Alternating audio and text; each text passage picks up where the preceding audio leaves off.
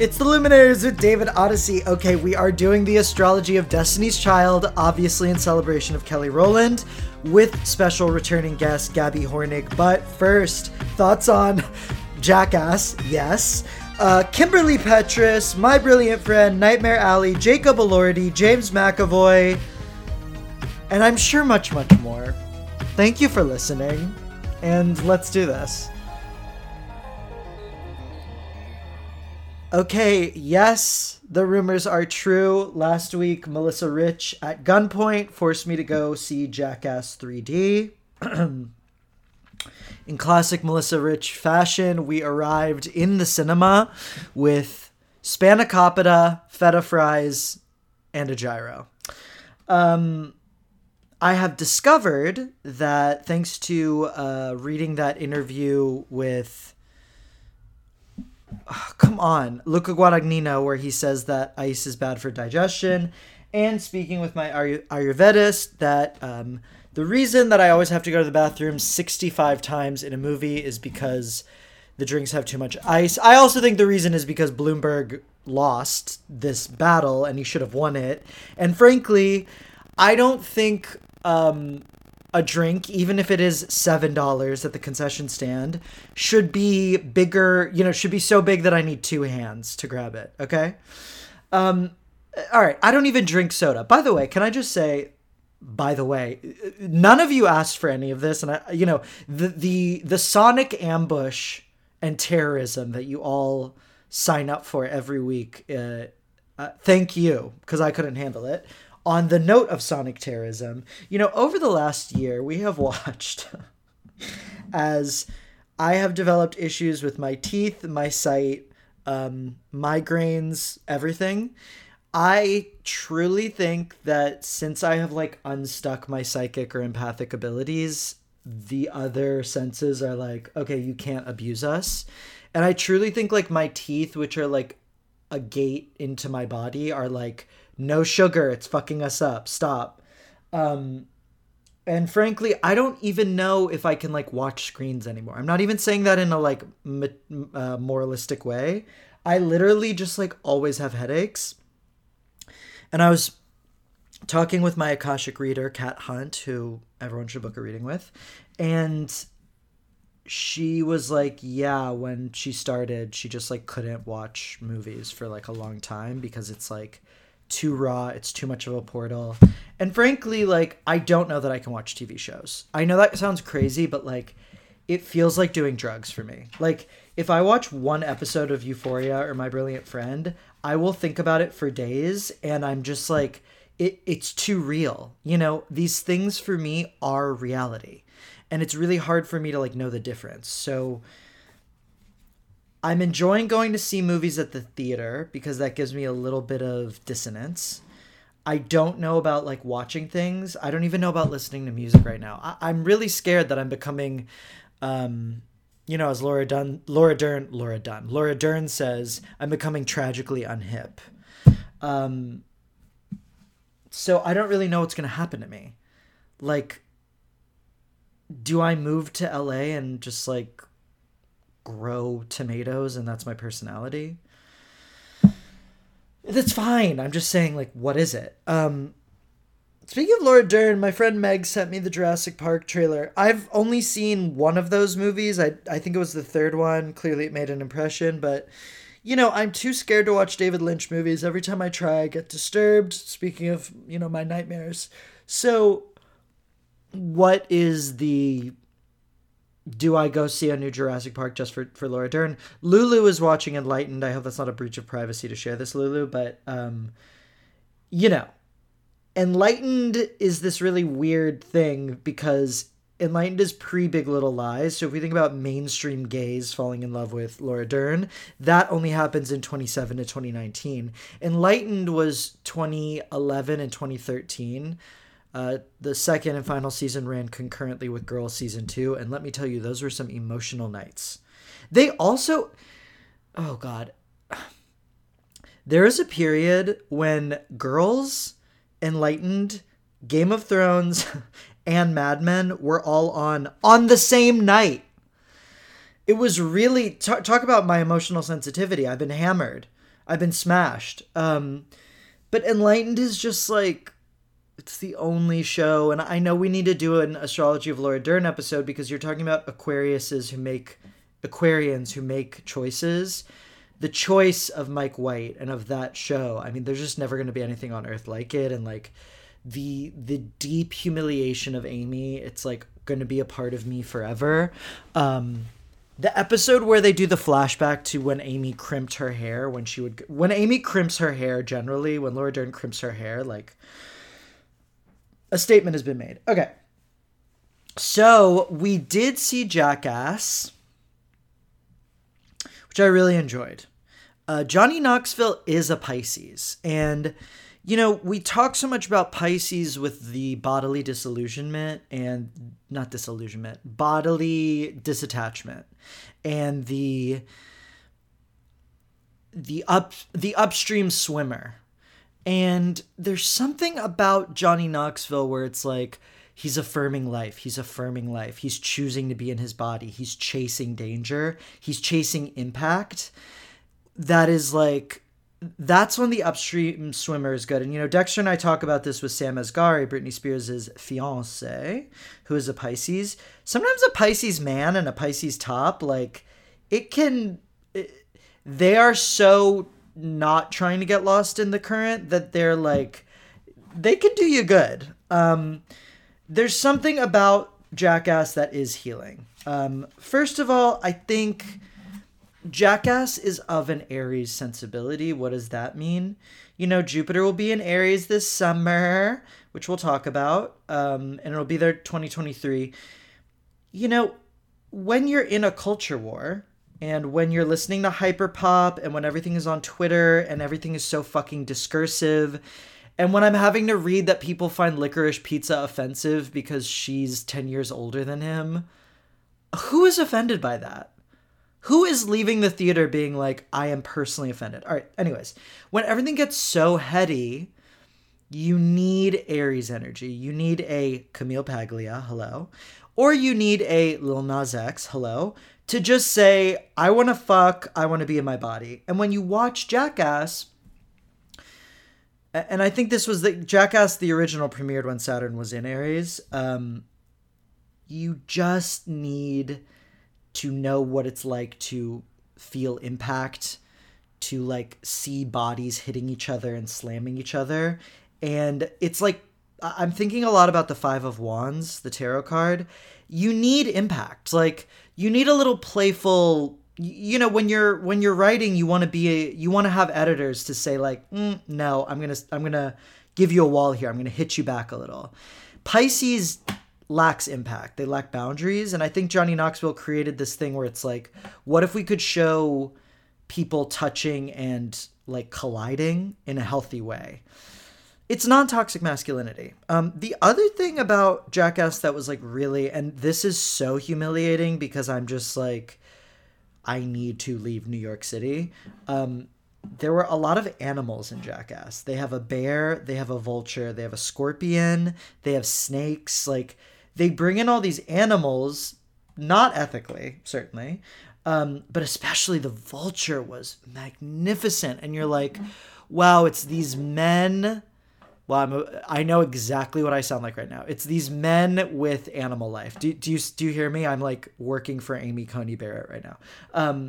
I don't even mean in like we need to go back. I just mean like there was this sort of raw tribalism, this like primeval power to it that I found moving. Okay. Well, you really got a load there. All right. The following night, Emily Olcott and I went to the Angelica, a favorite haunt of ours, to see The Worst Person in the World. Now, let's talk about it. Jupiter is in Pisces and New York is coming back. I say this because this was a Thursday night of a movie from Norway. That theater was slam fucking packed, okay? We had to get into a knick-knack nook cranny, crick and crack, okay? So culture is alive, you know, don't believe what they tell you. But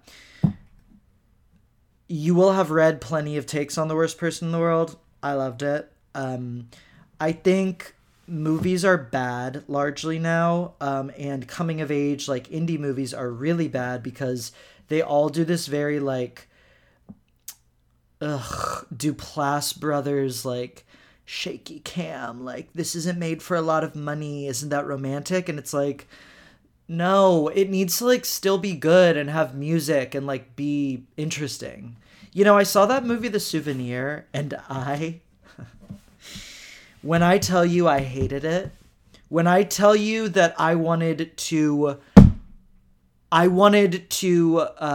get the writers from Speed to say we're putting a bomb in one of these scenes and making these characters figure shit out. Do something. Why are these movies so boring? This, on the other hand, was like poplin and crackling with life. I think this movie was very Sagittarian.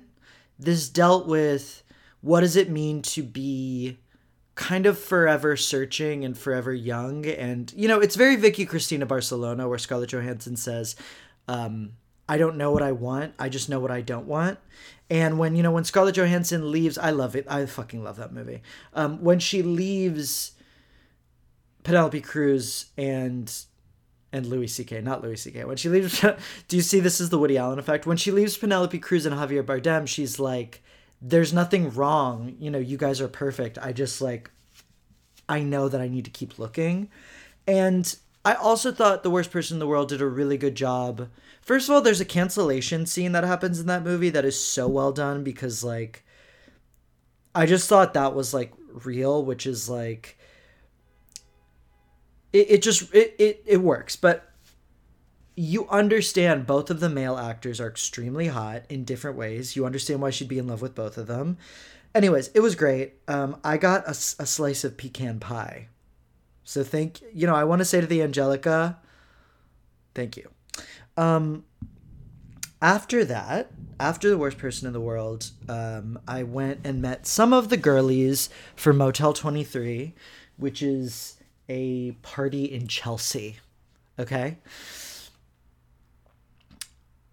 I want to be very clear that this is something Lulu and I have discussed.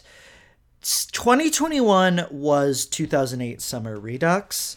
2022 is 2012 Redux. I just want to lay this out. First of all, 2012 was a huge year. We have Grimes, Azalea Banks, Girls, Dark Knight Rises, and The Avengers. Very big year. We are seeing a resurgence. So first of all, Motel 23 was playing, Rihanna and Calvin Harris. It was playing Nicki Minaj from The Pink Print. No, not even The Pink Print. From what is her breakout album called? Pink is my song. Pink World. She's so annoying. I love her so much. She's so stupid. Pink Friday. Okay. So they are playing, this was in a small club.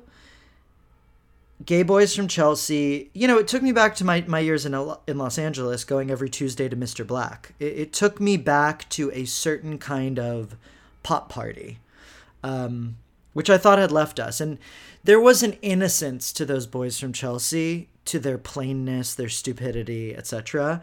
That was really lovely. And, one of my friends was making out in the corner. I was like, wow, anything's possible. I hear there's been parties at Freehold. No one has been to Freehold since 2014. That is a Williamsburg frat boy Mad Max terror arena. And yet we are seeing a resurgence. And the other reason I say this is that on Saturday night, I went to a performance art party in Bushwick in an apartment. Okay?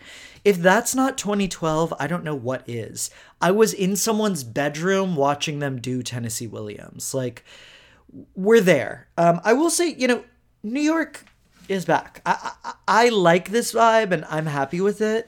When I was at Motel 23, I did feel a sense of ambivalence because I got my life. I danced. I had the best time. But I am thinking a lot about, like, I mean, this is a big part of Worst Person in the World, but like, when do you get to an age when you stop absorbing new things and you're not a part of the culture and you're just like an old fogey playing, the LPs from back in your day? I'm concerned about myself. If I am going to keep going down the psychic empathic pathway, like, am I now just going to become like the crone in the woods, first of all? And secondly, like, did I not give ketamine music enough of a chance? Did I miss the spectrum? This is my Libra moon talking, because I'm like, my worst fear is that there's a scene that I'm not a part of, or that I'm not like an intrinsic part of. Like, my worst fear is that when people are writing like biographies about their time in New York in 30 years, that there will be scenes where I'm not mentioned. Humiliating. I honestly, by the way, I don't really know what my path is. Like, Uranus is hitting my sun in May. I just finished my Saturn-Pluto square. I just finished my Saturn-Sun square. So these are Saturn-Pluto. When Saturn makes a dialogue with my Pluto or my sun, because my Pluto and sun are opposing each other, Taurus, Scorpio. So they're 180 degrees apart. Saturn then in this transit comes at a 90-degree angle, and it was devastating. I mean, it was very purifying, and there's been a lot of growth, but like, I really don't know if I'm just going to become like a very peaceful healer bodhisattva, or if I'm going to become world famous. Like, those two sides of self have never felt more disparate. I've turned it over to the gods. They're going to fast track it. But anyways, there is just a feeling, there's a little more innocence, which is nice. Kimberly Petrus has released her new album, Slut Pop. Not much to say. Listen, I love the woman. I love her work. The album is a little bit, she's doing what Slater and Mel Forever have been doing, which is fine. And it's so catchy. It's so fun. There's a little bit of a Pluto returns, Pluto and Capricorn thing going on there. I'm sorry I have hiccups. This is so repulsive to listen to in a recording. Okay, anyways. God, the hiccups. I hate this shit. I feel like I'm in 4th grade. Okay. So Kim Petras has made an album called Slut Pop. Yeah, Slut Pop. It is music for bottoms. And there's a Pluto and Capricorn aspect, which I'm going to explain. This is about creating a fantasy in which you get to be like a hot object for someone to worship. And, there's a song, Your Wish Is My Command, Treat Me Like a Slut Pop.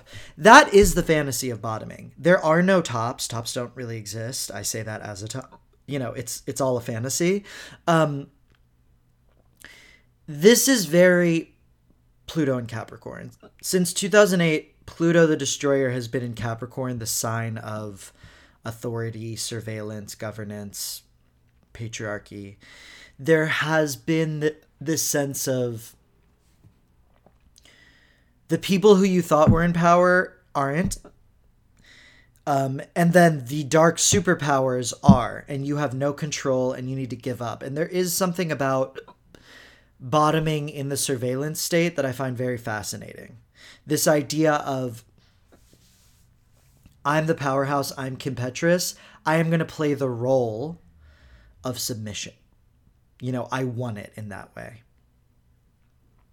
So I just find the album very interesting in that way.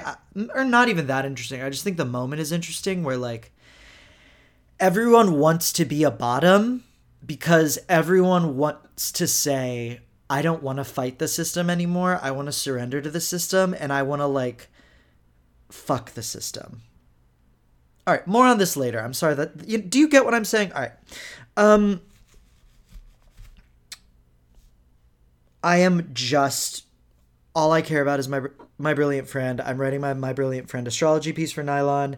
I'm rewatching season 2. I am I'm just warning you, once season 3 premieres, like, it's game over for this podcast and you're gonna have to listen to it a lot. So, like, you might as well get into it. They're my favorite books. It's my favorite show. I think it's the best adaptation ever made. It is, and I have a lot to say about the Leo Virgo mechanics of it, which I will, trust me. Last night, triumphantly, I was awake at, I was up till 4 a.m., not able to sleep, yet profoundly exhausted. And I watched Nightmare Alley. Look, I love Pan's Labyrinth, but Pan's Labyrinth is not written in English. It's in Spanish. I think Guillermo del Toro, when he's like writing these movies in English, they come out so cheesy and schlocky. This happened with Crimson Peak too, which is like the aesthetic is there. Like his God, I hate these hiccups. His movies look right, but the dialogue and the characterization is so schmaltzy. I love to see my girl Rooney Mara. I don't know. I don't know what to tell you. It was nominated for Best Picture. It is really something else. Okay. Listen, let's just say it. When the new X-Men movies come out, Jacob Elordi should play Cyclops. He literally is perfect for the role. Please take that to your senators. Jacob Elordi from Euphoria should be Cyclops. He would look, with a visor on that boy's face, with that chin, done. Please read the Vulture piece on the oral history of Mamma Mia, Here We Go Again. Nothing on earth could make me happier. All right, so Gaby came to do some hardcore Destiny's Child. So this is a really good one. It's a really fun one. It's a really light one. So I hope you enjoy it. And happy birthday, Kelly Rowland. Did you see the Lord of the Rings preview? Oh my God, no, I forgot to watch it. I watched it last night. Yeah, I'm curious what you think. My friend sent me like a 1-second clip of it. I'm scared to watch it. Yeah. What did you think? I thought it... Okay. Amazon shows are always high budget and look like shit. And this is the first one, which is weird, right? And this is the first one where I was like, okay, it looks high budget. So oh, good. Okay. Because did you see like a few days ago the stills? Like there was some article with like stills from production, and it looked it was giving Halloween costume. But maybe I hope that like I know what you mean. In a video form, it will be better. The issue is that the first trilogy is like a fluke. Like the first trilogy should not work. Like there's so many factors with the first trilogy where I'm like, how did that come together the way it did? Because it's so unbelievable that they would greenlight all three at the same time. Right. And they were like, it's gonna work. Like we're gonna do the Hobbit feat, and people are just gonna get it. And then when they did the Hobbit trilogy, it looked worse somehow. I was sick to my stomach. The second it started, I'm not kidding. I went to the movie theater. The second it started, I went, oh no, oh no, because the frame rate. Wait, we should do an episode about Lord of the Rings. The frame rate, whatever they changed about it, I was like, in middle school, in like high school when everybody got. Well, not everybody. Some people got those like high def TVs, and then you like sit down and watch something, and it looks like a soap opera. Yes, that's what happened. It's like I think it's called like motion blurring, and you can. Yeah, people don't even realize it. You can change it when you get a new TV, but like people don't even know. So yeah, I know what you mean. It did happen in like 2012. Suddenly, everything looks like awful. Right. It was devastating. Especially like I watched Rosemary's Baby with my friends on Thanksgiving, and like I don't want to watch Rosemary's Baby with that frame rate. Like no, I don't want to watch a movie from the 60s like that. Or watching sports, so you can like see the ball or whatever. which sick country. I don't need to Thank see you. that. I don't want to see for that. once. Jane, you get that? Jane, can you got can that? we get the slower frame rate, Jane? Yeah, it's better for this. So it's that Leela Durham. I think it's Lena Dunham. No, from Girls. One Baby of the girls girl. now. Do you want to just start and let's just see what happens? Okay. Absolutely. Unless you wouldn't need to say anything first. I mean, what I want to say is that, over here at Odyssey Studios, with my vast team, my just huge staff. Yes, the minions, the trolls, the goblins. We were talking at the boardroom for days and days and weeks, who are we going to get for the Destiny's Child episode? Because, of course, Kelly Rowland is one of our greatest Aquariuses. And I said, if we're going to do Kelly, let's throw in the whole kit and caboodle. And, a lot of names are getting bandied around, but a few things came up. First of all, I realized Gaby is the Aquarius. True. 2, if I did this without Gaby, I know that Gaby would... at my funeral be talking about how I did this and never forgive me. And also there are no other Destiny's Child experts like you. So you are the only person I know in the world at your level of expertise. So it had to be you. If there were a third person here, that would be fine. Fine. I'm not saying I know, but I mean, they did make me who I am. Right. And there's a lot of dilettantes out there. I think there's a lot of people who claim to know more than they know. A lot of people started being Beyonce fans in, 2004. Or 2014. Let's be really clear about that. Yeah. And there's a lot, because I'm from Houston. Yes. And as the world should know by now, my 6th grade dance theme was Survivor. Like my Jewish private school after 9/11 was like, the theme of the dance is the Survivor music video. Were there inflatable life rafts? It was all camo. It was just every Jewish mother in Houston was like, oh God, now I gotta buy them fucking camo cargo pants too. I mean, it was just was a fake forest built and you wandered around holding a spear. Yes, in the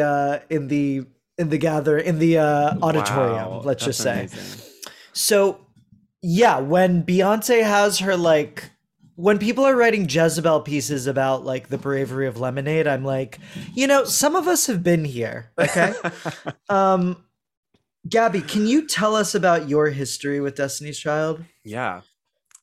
Well, it all began at the billiards hall. No, I'm actually not kidding. My friend had a birthday party. It was like we were like playing pool at this place for my friend's birthday party, and there was a jukebox, and the song came on the jukebox, and I was like, oh my God, what is this? Yeah. So I ran over to my friend who knew about this kind of thing, I knew pop music, because at the time I didn't really know pop music at all. And how old were you, Gaby? Can you I guess 10. I was probably 10. I love that you say I didn't know pop music as if you were like an adult who. Okay, continue. Well, whatever. I don't know. My parents were like not like into pop music, so we were listening to like, Handel. Anyway, so it was a Handel household. So I ran over. I'm like, "What is this song?" And she said it was "Say My Name," and I was like, completely obsessed. It just like reached into my core and took hold of me, and like I don't know, I just was so obsessed. And so I went out, and The Writings on the Wall was the first CD I ever bought myself. And I remember being like, I only know one song, like is it worth buying the whole CD? I only know one song. It was like this huge dilemma, and then I did. Anyway, so that's kind of where it all began. And they were just like my number one. And then they kind of opened the doors for me, like the rest of my music taste, But they were the first concert I went to also. I went to the TRL tour, which they headlined. it was also Jessica Simpson, Nelly, Dream, a whole cast of characters. I saw them live. I'm looking up because I saw them. They headlined Jingle Jams 2003, and they definitely performed at the Houston Rodeo. So now I'm like, sure. Who the fuck else was in that show? Because I remember falling asleep being like, when is Destiny's Child? Wow. You know what I mean? But because they saved them for the end. Was it all like Texas people? Or was it? I doubt it. Because Rodeo, we used to get Shakira. I mean, we used to get big girlies. Whoa. So I don't know. Anyways, so you saw them perform live, and then keep taking us on the journey. Oh no, I mean, from there it was just, I was their number one fan. Okay, so first of all, can you give us a little placement of where Destiny's Child lands in terms of girl groups and like R&B, hip hop, pop women vocalists in the 90s? Because they are a different evolution than something like TLC. Right.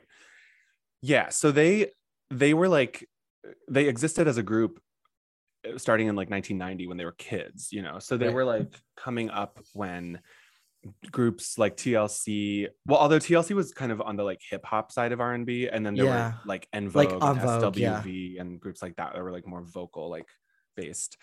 So I feel like we're kind of an evolution out of that and kind of like merging the two a little bit for I think their first couple of albums, I would say. And then I feel like in the Survivor era, which was like 2001, they sort of crossed over more into like pop world.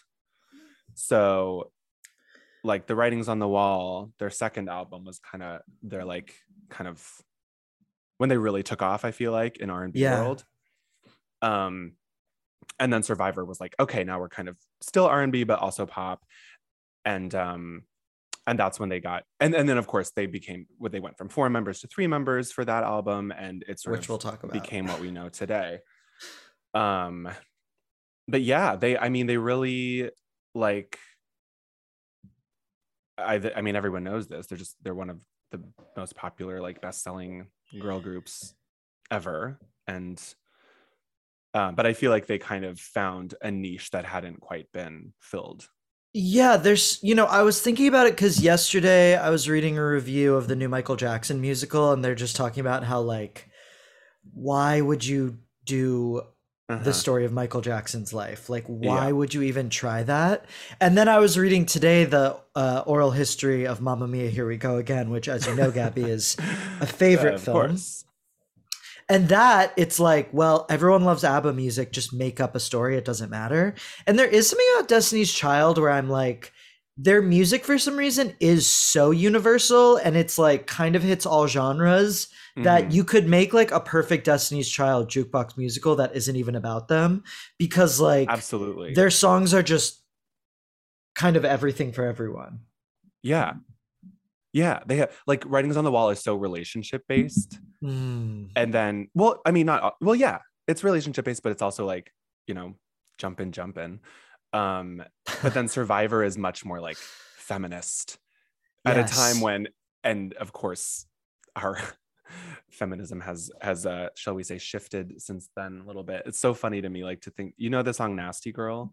Yes. Do you remember that one? It's like at the time it was like, wow, like, you tell her, and now it's okay, we're shaming girls for like wearing a skimpy top. To be clear, they were like booming right when George Bush became president, and like they were able to thread that needle where they were like, we're not girl power. Like Destiny's Child is to me the immediately post girl power, which is weird to say, but like TLC to me is more in the girl power world of like TLC, Spice Girls leading into Britney Spears. You see these like hyper stylized music videos. They're dressing kind of like individual superheroes, like they're kind of like Sailor Moon characters.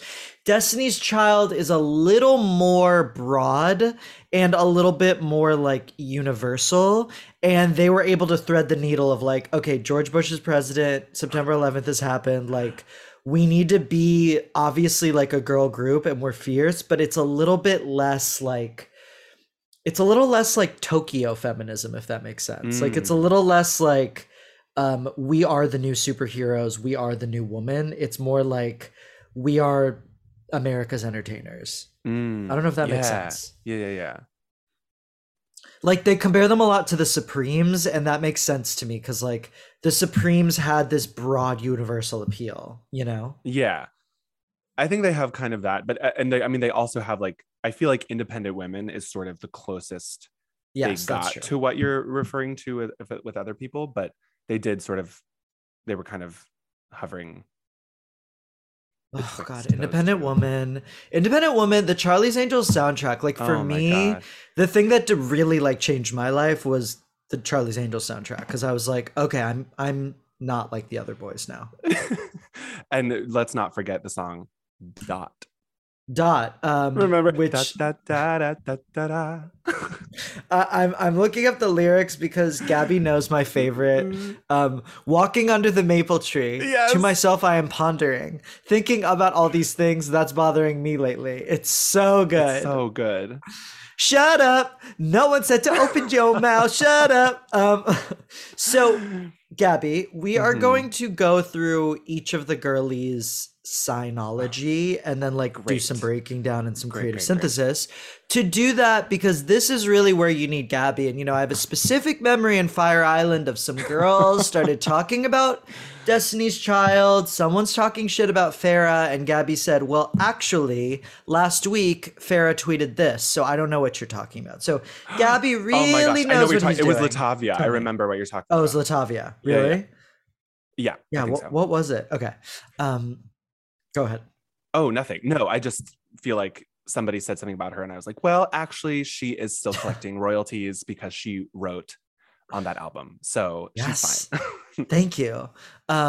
And yeah, I remember in high school one time someone made fun of Michelle, and I was like, "Excuse me, she is a very accomplished gospel Oh yeah. artist." No, And they're like, don't "Okay, start well, with. you're a faggot." Yeah. So don't start with me. So Gabby, before we get into the Sinology, I'm wondering if you could give us some of the history of Destiny's Child. Like, Sure. who Like were these membership. girls? Yeah, that's what we'd like to know, and then we Okay. can put the pieces together. Okay. So back when they were, in the 90s, girls' time, they had a lot of different names, but we're talking Beyonce, Kelly, and then at a certain point, Latavia and Latoya were brought in. Yes. And then they were Destiny's Child. The first album came out, I think, 97. Mm-hmm. And then that same group was for The Writings on the Wall in 1999. And then, of course, Latoya and Latavia were shocked to see two other girls in the Say My Name video, which their vocals, which they had recorded. And of course, those two So girls fucked were up. Michelle. It really is not okay. That was Michelle and Farrah. Right. And Miss Farrah lasted 5 months. And then we were left with the triumphant trio, Beyonce, Kelly, Michelle. Yeah. So let's just get into it. Latavia and Latoya are Scorpio Pisces, and Farrah is a Taurus. Latoya and Latavia are both the same. I'm sorry. Latavia is a Scorpio. Oh, I didn't say that I'm clearly. sorry. I was like, Latavia is a both. Scorpio. I was Latoya is a shocked. Pisces. Okay, got it. There's a lot to be said. I would just say being in a girl group is being in a gulag. You are basically like you are a like a worker in the camp basically. And there's a few things that I think like I think a Pisces or a Taurus are not necessarily the best suited for that. A Taurus especially, it's like I think any fixed sign, but a Taurus especially is like, so I have to do what now? Why? But I like, why are you telling me what to do? And Latoya and Latavia, who are these very intense water signs, I think with all of the intensity and the like, there's like beyond Destiny's Child had this quasi family dynamic, but it was also this like very intense business institution. I think if you're a water sign, that could be very emotionally confusing to be like, what are these relationships and why are we doing this, you know? Yeah, and especially because like Beyonce and Kelly are like the two who are there from the beginning, basically sisters. Yeah. And then the other two are like not that. So Right. ripe for conflict. Right. And like they're performing in Tina's salon in the Montrose. Like Beyonce's dad Yes. is the manager. Like it is this kind of family business. Yeah. So you bring in these two water signs who are just like, so are we family or not? What's the truth here? And I can see Latavia being like, okay, well, this is bullshit. And, if I were a Scorpio, if I were a Scorpio and I saw the, Sorry, which video is it? Is it fit. Say My Name? Where they were replaced? Yeah. Yeah. Mm-hmm. To see that level of betrayal, and Beyonce, who's a Virgo, can say like, well, it's just business. But for a Scorpio or a Pisces, when you're really sensitive, it's like, okay, I see how things are and I've been lied to, Yeah. Oh my gosh. I mean, it's a total betrayal, even when like whatever sign you are. It's like, that was really not cool. Right. And in true Scorpio Pisces fashion, those girls sued for years and years and settled privately.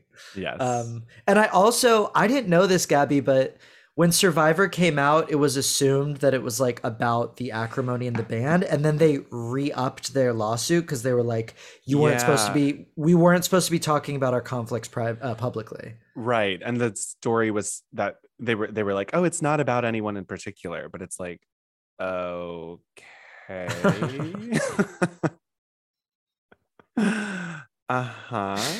Yeah, that and Nasty Girl. It's like, yeah. Okay. Oh. Yeah.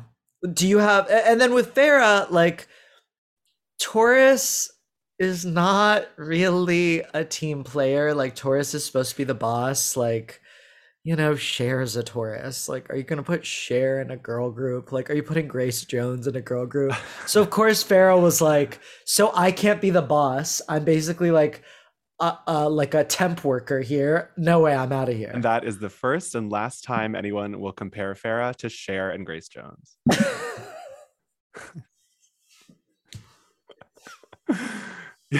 I know. And by the way, if anyone out there has not seen the clip on YouTube of Beyonce telling Farrah that we can send your luggage, you have to go look it up. Okay. So let's just go. We'll start with, let's start at the source of the volcano. Beyonce Knowles makes it easy for me because like I just wrote my Pisces article and I was just like, yeah, Rihanna's a Pisces, Beyonce's a Virgo. What else do you need to know? Like Beyonce,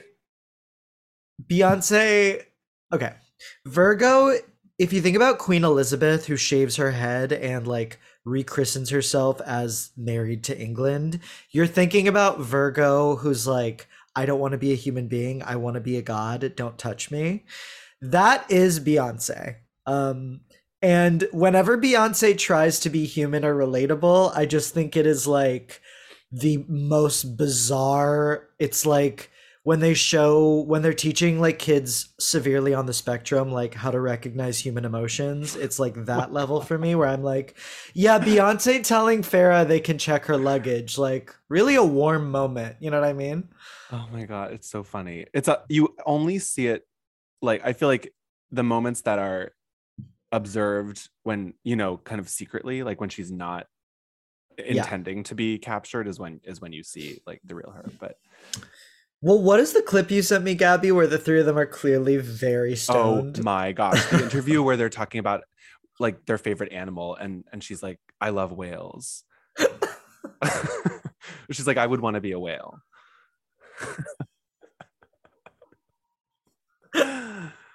Like they all took downers on their plane ride from their tour in like Norway or something, and they're like, yeah, who are we talking to?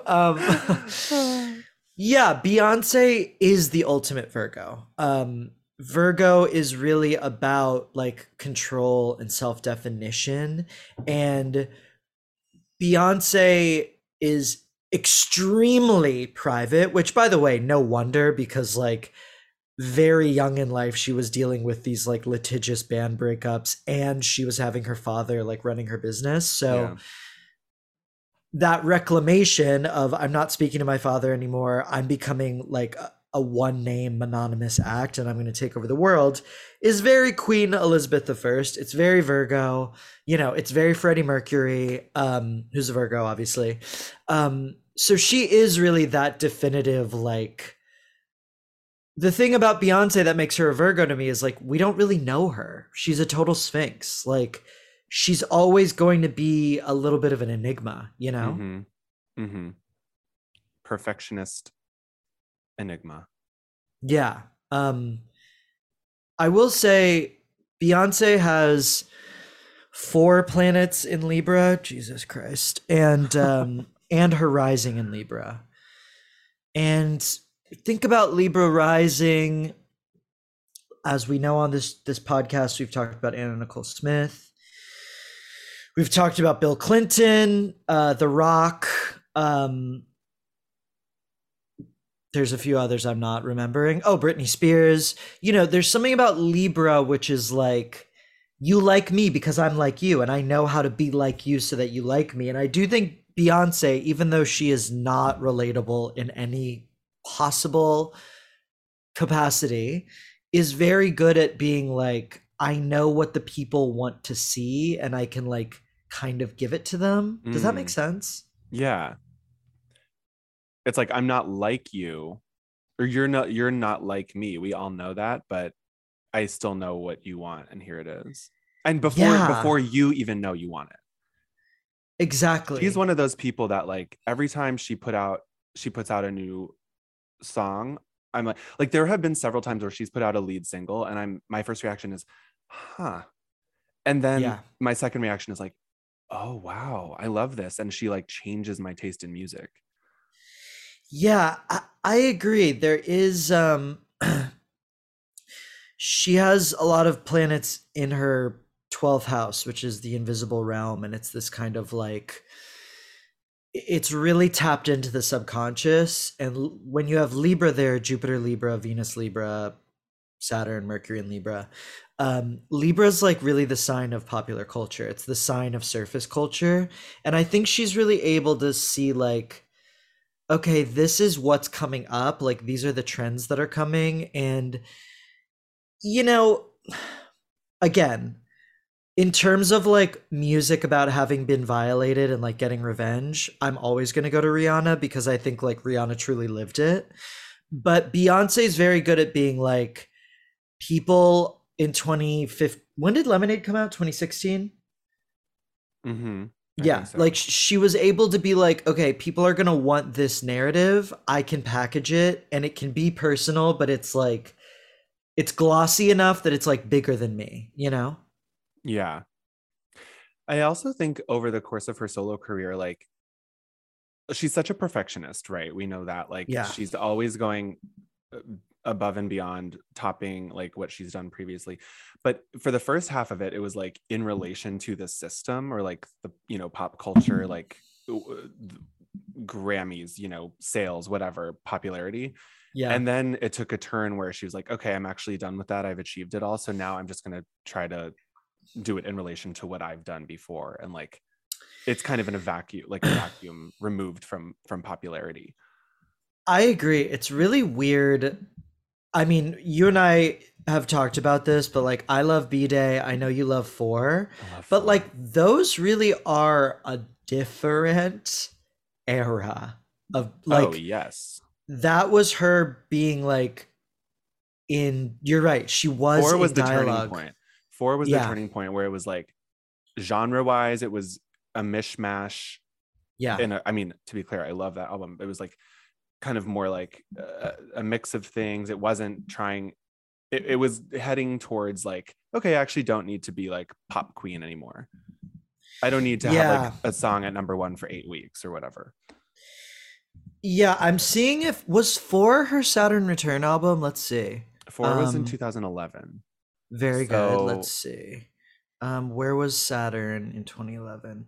Yeah. So that was her Saturn Return, because Beyonce is Saturn in Libra. So that's really interesting to me. Because also 4 was not a moment. Like, obviously we faggots were like, hi, I'm ready. Like, thank you for this. But straight people didn't really understand End of Time. Let's just say that. And it wasn't really like a well-received album. And in a lot of ways, like 2011 was a weird transition point, not just for Beyonce, but I think like for music, because Lady Gaga had just arrived like 2 years previous. And we were going through, like you said, a transition. And I think Beyonce at that point in her Saturn return was like, okay, what do the people want? And I've delivered that and I've done it. Mm-hmm. And like, what do I want? And how have I kind of, Beyonce, who's such a workhorse and who like really was just like, let's do it, let's pound it out. I do think after her Saturn return, it kind of reminds me of Kirsten Dunst's Saturn return, where she was like, I'm doing Melancholia. It was like, okay, go, like, great. It's exactly what you said, which is like, I've already done it. I have nothing else to prove. I'm just going to go in now. Now I'm proving things to myself. Yeah. Because then Beyonce, the album was like, whoa, no one even knew it was coming out. Like, she just fucking like slammed it, you know? Yeah. Oh my God. And I felt like the music videos in Beyonce, we were like, okay, she's going there. Yeah. Yep. Beyonce, what's going on with her now before we just move on? Where's her Saturn now? Yeah, Saturn's in Aquarius, 4th house. Okay. She in her Uranus opposition. I'm just seeing if, yeah, she's in her Uranus opposition. You know, there's nothing really to say with Beyonce. This is the thing, is like, I don't know her life. I do think when Uranus opposes her moon in the next few years, like, we might get some, because Beyonce has a Scorpio moon famously, we might get the documentary about like, this is who I've been, or we might get like a real tell-all. But you know, I think she's done the Virgo thing, which is like, I've created a perfect machine, and it's with Libra, and she's like, I know what the people want, and the machine's never going to stop, you know?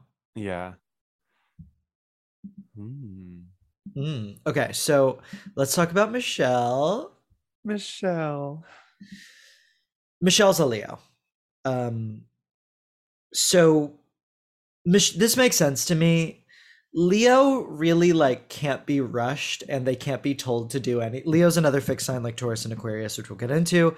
But Leo is really just like, this is my world, and when I go to sleep, the world doesn't exist. And like, this is what I do, and this is what I like. Hello. So I think Michelle has had a pretty vast career, and she's like been on the stage quite a lot more than I knew about. Mm-hmm. But I think in terms of like the pop music concentration camp, I can see her being like, yeah, I did it. I don't need to. Leo has the least to prove. Leo is not interested in like, I need to get the people to like me. Leo is like, right, the people should like me because I'm already iconic, you know? She has her lane. She was like, right. Well, yeah, I mean, also with her solo albums, she went in the gospel direction, and she was the first one to release a solo album of the 3. And as we know, what is the song, the Jesus song? Say Yes. Okay. As we know from the Say Yes video, you know. I love that video. Michelle said, listen, I'm a Leo. I know I'm a star. I don't need to learn choreography. Oh, God, no. I don't need to dance for you people. She said, I'm going to clap for this music video, and that's all you people deserve. And why Thank shouldn't you. she? To clap is no crime. Someone had to say it. Yeah. So she's an interesting Leo. She's not a Madonna Leo. You know, Madonna is the Leo who's like, I need to be loved. Yeah. Michelle is much more like, I already know I've got it. Bring me onto this group and like give me the bridges. Yeah. Yes, a queen of the bridge. And let's talk about her Can be bridges. underneath. lurking underneath my bridge. Her bridges are legendary. Oh yes. I mean, let's just start. I would say Lose My Breath. When you make me say, ooh, wanna give me that done. When you ask for some, you ain't really want none. So good. I mean, and Survivor, of course. Survivor is one that Gaby and I sing to each other so much that I think some of our other friends are like a little bit tired of us doing it, but it's just well, like I've got bad news. Not gonna stop. After all of the darkness and sadness, soon comes happiness. If I surround myself with positive things, I'll gain prosperity. Like, what a fucking thing to say. Mm-hmm. And she's also, do you remember that song they did, Stand Up for Love? Do you know that one? Yes. I love that song. She's got a great bridge on there. She sounds great. Yeah, and girl, she's my favorite when she's like, I'm trying to remember. Take a minute, girl, come sit down. We ain't never seen ya down like this. What you mean you don't need us to help? We known each other too well. Are there any other Michelle standouts for you in the Destinies catalog? Well, Stand Up for Love, which maybe some people don't know that one, but it's really good. Yeah. Oh my gosh. She also, okay, this is so random. On her, I think it was her second album, she has this song called Love Thang, which I adore. It's a beautiful steel drum number. It's really good. Check that one out. Adoro.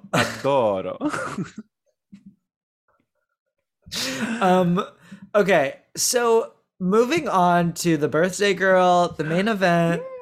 Let's talk about our favorite Aquarius. Kelly second Rowland. Favorite. Just kidding. I'll be second to Kelly. No, you're my favorite. I think okay, the world's favorite Aquarius is Kelly Rowland. Sure. So Kelly's birthday is February 11th, 1981. First of all, I'm just curious, Gaby, like on your take about what your relationship with your Aquarianism is. And you can say anything or nothing at all, and I will celebrate it. Oh my God, my relationship with my Aquarius. Or how you see Kelly as an Aquarius, too. How you relate to Kelly. I've always had a special place in my heart for Kelly. And before I even knew we were both Aquarii, I always connected with her. And I think it's like because she's so talented. She has her assignment. She does it well. But she's very quiet about it. Like she's not the one who needs to be in the spotlight, the center of attention, the like, volcano, as you said earlier. She's a team player, she like works in the group. She does what needs to be done, and she's so good at it. And I feel like I appreciate that about her. I feel like it's very Aquarius to sort of, we know what the system is, we're working within it. That's perfect. And like you don't always need to seek out like the most attention. That's like, you nailed it right on the head, Gaby, because when we talked about on this podcast, or you can read my nylon piece, but Rasputin, iconic Aquarius, Rasputin is like, I don't need to be the king of Russia to run Russia. I'm just gonna like whisper in the queen's ear. And even like Julia Fox and Kanye West, it's like Julia Fox is kind of a nobody, but like she's the one who's like running the show now. And there's a few examples of that, but like even Emperor Hadrian, triple Aquarius in ancient Rome, was like, I don't need to be the face on the coin. I need to just like be making sure that the vision is perfect. And I agree with you, Gabby. Like Kelly as an Aquarius, I've always gotten a sense is like more interested in the music, the production, and like Beyonce can be the Beyonce. Kelly is like, that's fine with me. I'm like looking at the bigger picture, you know? Yeah. And then she goes off and does, I mean, we love her. She has so many great songs by herself. Which I also think too is very Aquarian, where because Aquarius to me, I always think about like Brandy's an Aquarius, and Aquarius Ugh, is like, who are the collaborators and what are the sounds that are going to yeah. be a moment? And Kelly, like, people don't remember this because, you know, people are just like stupid and ignorant and don't read. They don't listen to music. They don't go out. They don't do anything right. But Mm, Kelly in that 2007 to 2011 moment, which was a really weird, like I said, transition in pop music. yes. Kelly was like, look, I'm going to invent dance music. I'm going Yes. to like discover David Guetta and collaborate with him before anyone else does. And I'm going to like kind of create some new sounds with some new collaborators, you know? Commander. Oh, Commander that and was, like yeah, we were going towards dance. Pop was going EDM vibes. the Work remix by the Freemasons. Mm. Me in 2009, living in Tel Aviv, listening to that every single day. Um, and then, yeah, like, oof, oh my God. Commander, that Commander is really one of our greatest videos. Yes. Um, Kelly said, what if we did what we did in the In the Lose My Breath video. But in what the if we Lose did My that, Breath but it was video? just me? What if I fought myself again? Um, Part yeah, I two, the mean, remix. exactly. Like she motivation, obviously. Like I don't do Hmm. I even need to say that? Like this, I think, you know, even her and oh, Down for Whatever is so good. And also like her song with Nelly in 2003, it was like, Oh, wow. yeah. Texting the Microsoft Excel, whatever it was. And her first solo single, Stole, was so Mm, good. And also totally random genre wise. Like, it was very like pop rocky, like guitar. I love yeah. that song. Yeah, I do think Kelly and Aquarius is like, I don't need to be a brand. And I don't need you to know what my brand is. Like I can be I can I'm just kind shift, of shape yes, I'm shift. vibing. I'm like exploring what's interesting to me and I'm trying to cultivate that, you know? I relate to that, but I'm cracking up because I'm like, yeah, like I don't need to have a brand. You'll never know. You'll never be able to pin me down, is my way of saying, well, I'll never follow through on any one thing. So stop holding your Um breath. did in the New York Magazine piece on Euphoria, they were like interviewing Barbie Ferreira and they were like, "So, you have a much smaller part in season 2." And she was like, "Yeah, my character's arc is really like interior and it's a bit of a mystery." And it's like, "Okay, so they just didn't write you a story and you're saying that she had like an interior journey." You're filling Like, in the blanks. totally. Sure. Um Live Laugh Love. Okay, so actually like Elaine Stritch, Miss Kelly is a Sag rising and an Aquarius sun. So, um, you know, the Sag rising is also like, I'm kind of more interested in the adventure. Like, throw me into a new challenge. That's very Elaine Stritch with Stephen Sondheim. Like, I don't really care. Like, you be Stephen Sondheim, throw me into a challenge. Um, Mm. she has Libra, she has Saturn and Jupiter in Libra, which I think is interesting. That's just like a very intense expand contract. Um, and I think there's a sense of Aquarius doesn't care about fame in the same way. So I Mm. just see a huge sense of with the Jupiter and Saturn conjunct in Libra, Jupiter is more, more, more. Saturn is like stop, stop, stop. I think Kelly is someone who could say, like, you know, we have now toured Japan 4 times. I kind of get it. Like, let me marry my hot manager, Let you me have know? a beautiful family and also put together a little mix. Did she put together Little Max? Didn't she? We need to talk I to believe Jake. you. That was during the time when I like didn't know what was happening in pop culture, but like Jake, where are you? No, okay, you know that Melissa Rich's boyfriend Frank is like on the Little Mix message boards, like What? when people who like Little Mix, it's not just that they like Little Mix, it's that they're like, No, it's little. you know, They wrote out the full word. You're right, correct. It is Little Mix. Little. They're really like in it for life, in a Wow. really intense way. So I love that for okay, them. what else in terms of greatest hits, legacy, drama, YouTube clips, what else can you be telling us, Gaby, about the girls? Oh my gosh. Pardon me as I clear my throat. That's such a broad question. I guess, are there any gems that people don't really know about that you want people to know? I mean, I can think of like my one little that playlist. Yeah, I mean, you, Gaby, have been a big defender of the Survivor remix featuring Debrat. Of course, yeah. Which if you no don't know one the is Survivor talking remix, about. You simply must look it up, featuring Debrat. Welcome to the world of Destiny's Child. Oh my God. She jumps out featuring of a helicopter. Debrat. There's a rope ladder down from a helicopter. Yeah. It's a whole thing. I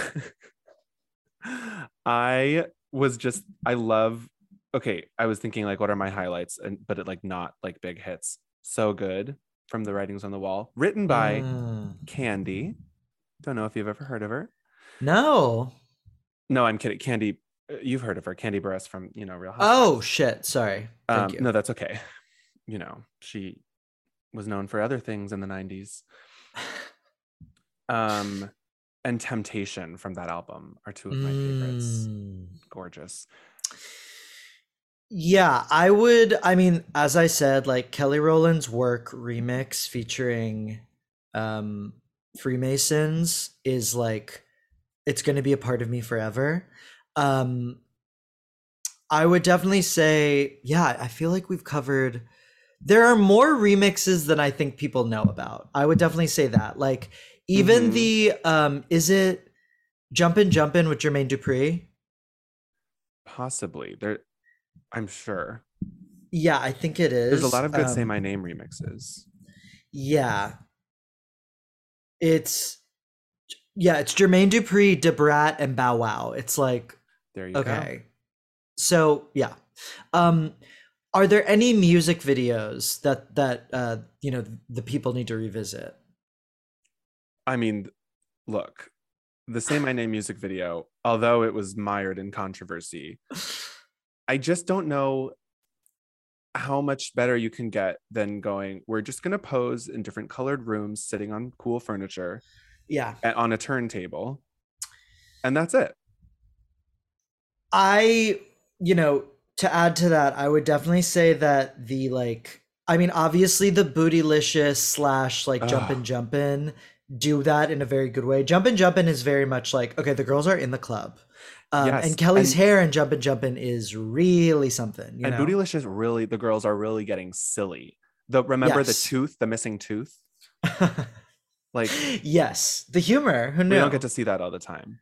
I will say, and this is one that Gaby and I talk about a lot, is the Cater to You video. In the desert with the mermaid gowns. The armography. Exactly. It's armography that even Michelle can do. Yeah. They can barely walk because of the dresses, so they're just wiggling around doing motions with their arms. It's so beautiful. And you can't go wrong if you're in a desert. I agree. I think they do really well with that aesthetic. For me, I think the Lose My Breath video is like very fun, especially because Michelle's dancing is like,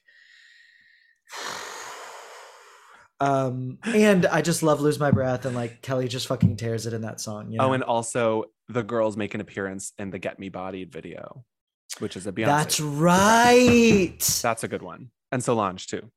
And also, like, B-Day is such a moment, and like people didn't really understand it. I think like B-Day, I don't know, I just love that album, and I remember people being like, okay. Like besides Deja Vu, I felt like people were like, obviously there was Irreplaceable, etc. But there were so many songs on B Day that are like Get Me Bodied, Sugar Mama, Kitty Right. Cat, Freakum Dress, where it's like, okay, she's Yeah. actually gonna tear it, Yes. Oh wow, the Get Me Bodied video. It's like 12 minutes. Thank you, Gabby. Yeah, the extended version. Yeah, obviously. Yeah, Gabby, I guess I'm curious if you have any closing thoughts on the legacy, the importance of the Nasty Girls. The Nasty Girls, the Naughty Girls. I just wonder, what will we get from them in the future? Like, how long do we have to wait for a reunion tour? And I mean like a true reunion tour. I agree. We'll be they'll take us out of the nursing home on a bus, a little shuttle to go on a field trip to go to the reunion tour. Gabby and I will be in the home watching season 47 of Lord of the Rings on Amazon. And we'll be holding hands in our cots because we can't afford full beds. And they'll just push the cots down the stairs. Yeah. That'll be great. Oh, I can't wait. But yeah, it's like I guess any group, it's inevitable that they part ways, but it feels like such a long, long time that we had them as a group, but it really wasn't that long. That's what was weird for me to discover. Less than 10 years. Yeah, and like they split up earlier than I remembered because it's weird to see how brief these tenures are, but like the thing with a girl group is that they pound it so hard that they're able to like leave this huge legacy in such a short period of time. It's the same with TLC and the Spice Girls, where you're like, how were you owning reality for just this little period, Yeah, and it's like you have to quit while you're ahead if you want to have like any different kind of career, like a solo career, I do think that we are due for like, if there were a Mamma Mia movie that was like only Destiny's Child music, oh my god, I think it would be so good. Like I just think it's okay. Let's Destiny's Child does work for like a jukebox sensation. You're right. I never thought about that, but yeah. Yeah. And it could be set in the living rooms of Bootylicious.